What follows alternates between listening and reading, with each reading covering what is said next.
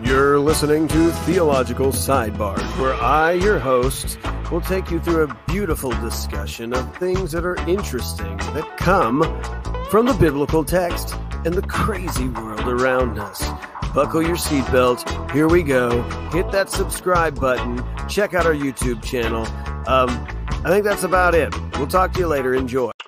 What's up, everybody? Welcome to another episode of Theological Sidebars. Here we are. We're doing two this week because, well, let's just face it, this passage has some good stuff. That's kind of weird saying that, right? The Bible always has good stuff. This passage has good stuff. The previous one has good stuff. So there you go. Just clarifying that for you who want to parse little words out.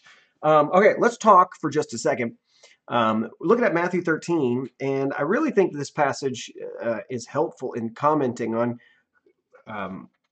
our culture and as it's seeped into the church as well. So here's what I'm going to look at. Let's just talk about it for just a few minutes. It says this in Matthew 13, verse 17, and verse 47. Again, the kingdom of heaven is like a large net thrown to the sea. It collected every kind of fish, and when it was full, they dragged it ashore, sat down, gathered the good fish into containers, but threw out the worthless ones. So it'll be at the end of the age. The angels will go out, separate the evil people from the righteous, throw them into the blazing furnace, and there will be a weeping and gnashing of teeth. So I don't know about you, but I also kind of find this interesting, how much the angels play a role in the judgment.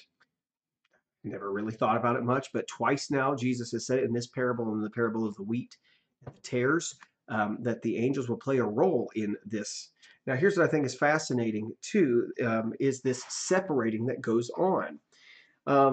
So as you read this story and you read this parable, you recognize the point that Jesus is making, and he said it's very, and Matthew has set this up to be very serious and very sure, because it's been mentioned twice already now, the same interpretation.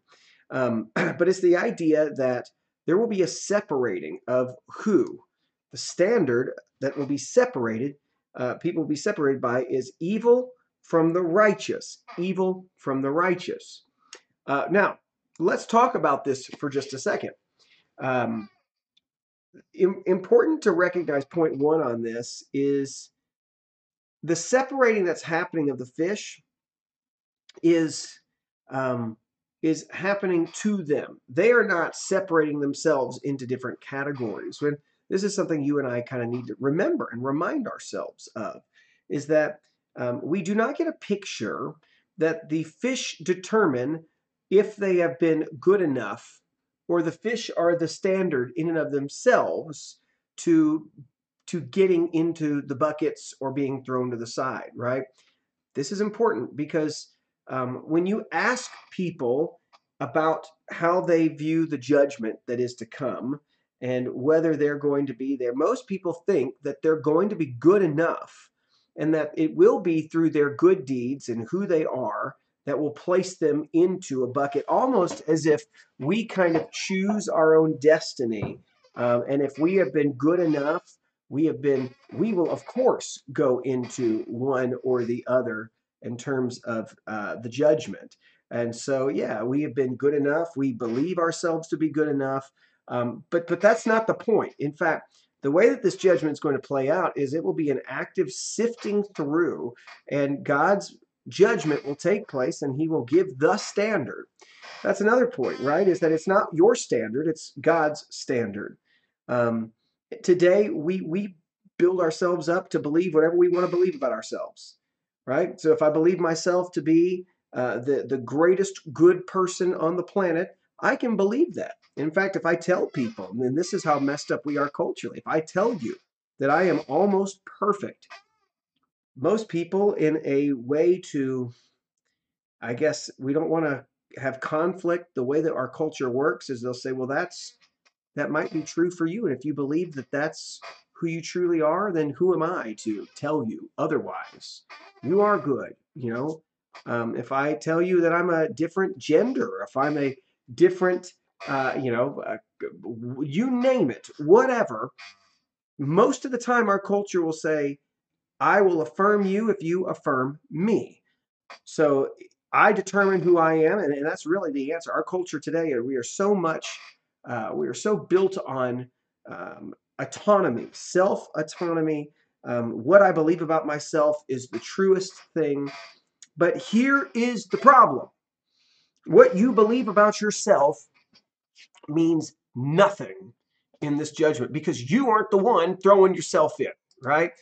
The angels will come and they will separate the evil and the righteous. So here's another devotional thought for us today, too, right?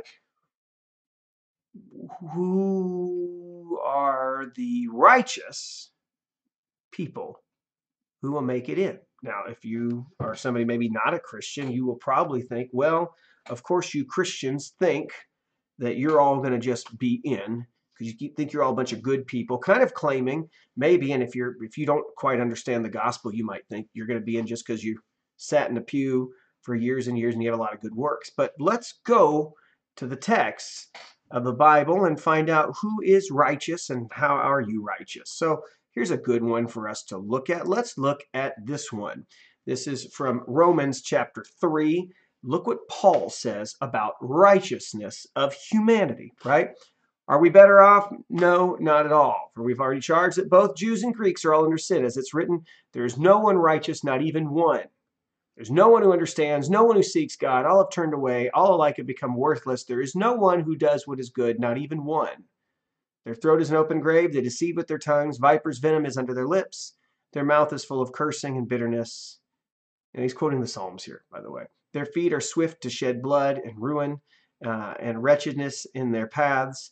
And the path of peace they have not known, for there is no fear of God before their eyes. Now that's interesting, right? Because if we're hoping and saying, well, yeah, I'm going to be part of that. Notice what Paul is saying is that humanity all in itself is unrighteous. But wait, there's a separating going on, right? But it sounds like no one is righteous. Now that's important, right? Because theologically speaking, no one is righteous. Now you might say, well, I'm good. I do good things. Okay, but as a whole, if you read what he has just said here in the text, right?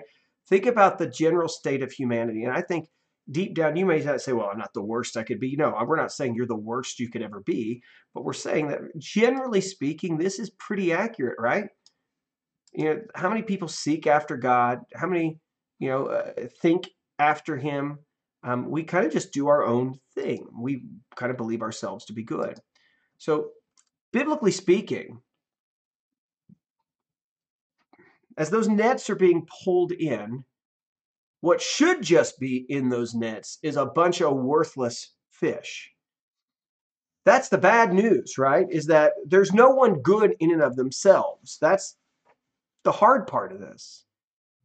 But Jesus has said that there will be some who are righteous. But how do you go with everybody is unrighteous? Every single person is born. This is all because of Adam's sin. If you read Romans 5, that is why we are in this mess. Both through original sin and also through, sin nature that has been passed down to all of us. We sin like Adam all the time. We are unrighteous. But yet the text tells us, right, that there will be people who are righteous, that there are going to be people who are going to be righteous and seen as righteous. So who are those people? Glad you asked. Well, I've asked. Well, let's look at what the text says, shall we? I love this. Look at what Paul will say in Corinthians, 1 Corinthians, or 2 Corinthians. Or if you're English, 2 Corinthians. I know that was a big thing back then, but if you actually talk to people from the other parts of the world, that's how they talk. 2 Corinthians. It's kind of a cool way to say it. I think I'm going to start from that. 1 Corinthians, 2 Corinthians. But notice, look at what he says in 2 Corinthians 5:20. Therefore, we are ambassadors for Christ. Since God is making his appeal through us, we plead on Christ's behalf, be reconciled to God. He made the one who did not know sin to be sin for us, so that in him we might become the righteousness of God. So that's how you do it. This is the gospel, right? This is the beauty of this whole story, is that none of us are good enough. None of us, all humanity should be in the wicked, evil category because none of us seek after God. All of his creation has rebelled against him. And yet the good news of the gospel is it was through Jesus and his righteousness that he gives to us for those who have believed in him. When you have believed on him and trusted in him and placed your faith in him, you've confessed your need for him, asked for forgiveness, you've repented, you take his righteousness upon you, on yourself, and in effect, he was the one who was, as the text said, he was made, who did not know sin, to become sin for us, right? He became punished for us so that we might become the righteousness of God. So I hope that's helpful. Maybe that's another little gospel point of something to think about, maybe an image for you and I to understand. But I think that also hits at the heart of our culture, which is we might think we are something, but the Bible tells us who we really are. You're either righteous or unrighteous. And all of us seem to be, well, because of our nature, all of us are completely unrighteous, if it not for the grace of Jesus, the cross that would take those of us who are unrighteous and make us righteous. That's all I got for you today. Hope this is helpful. We'll talk to you later. Bye-bye.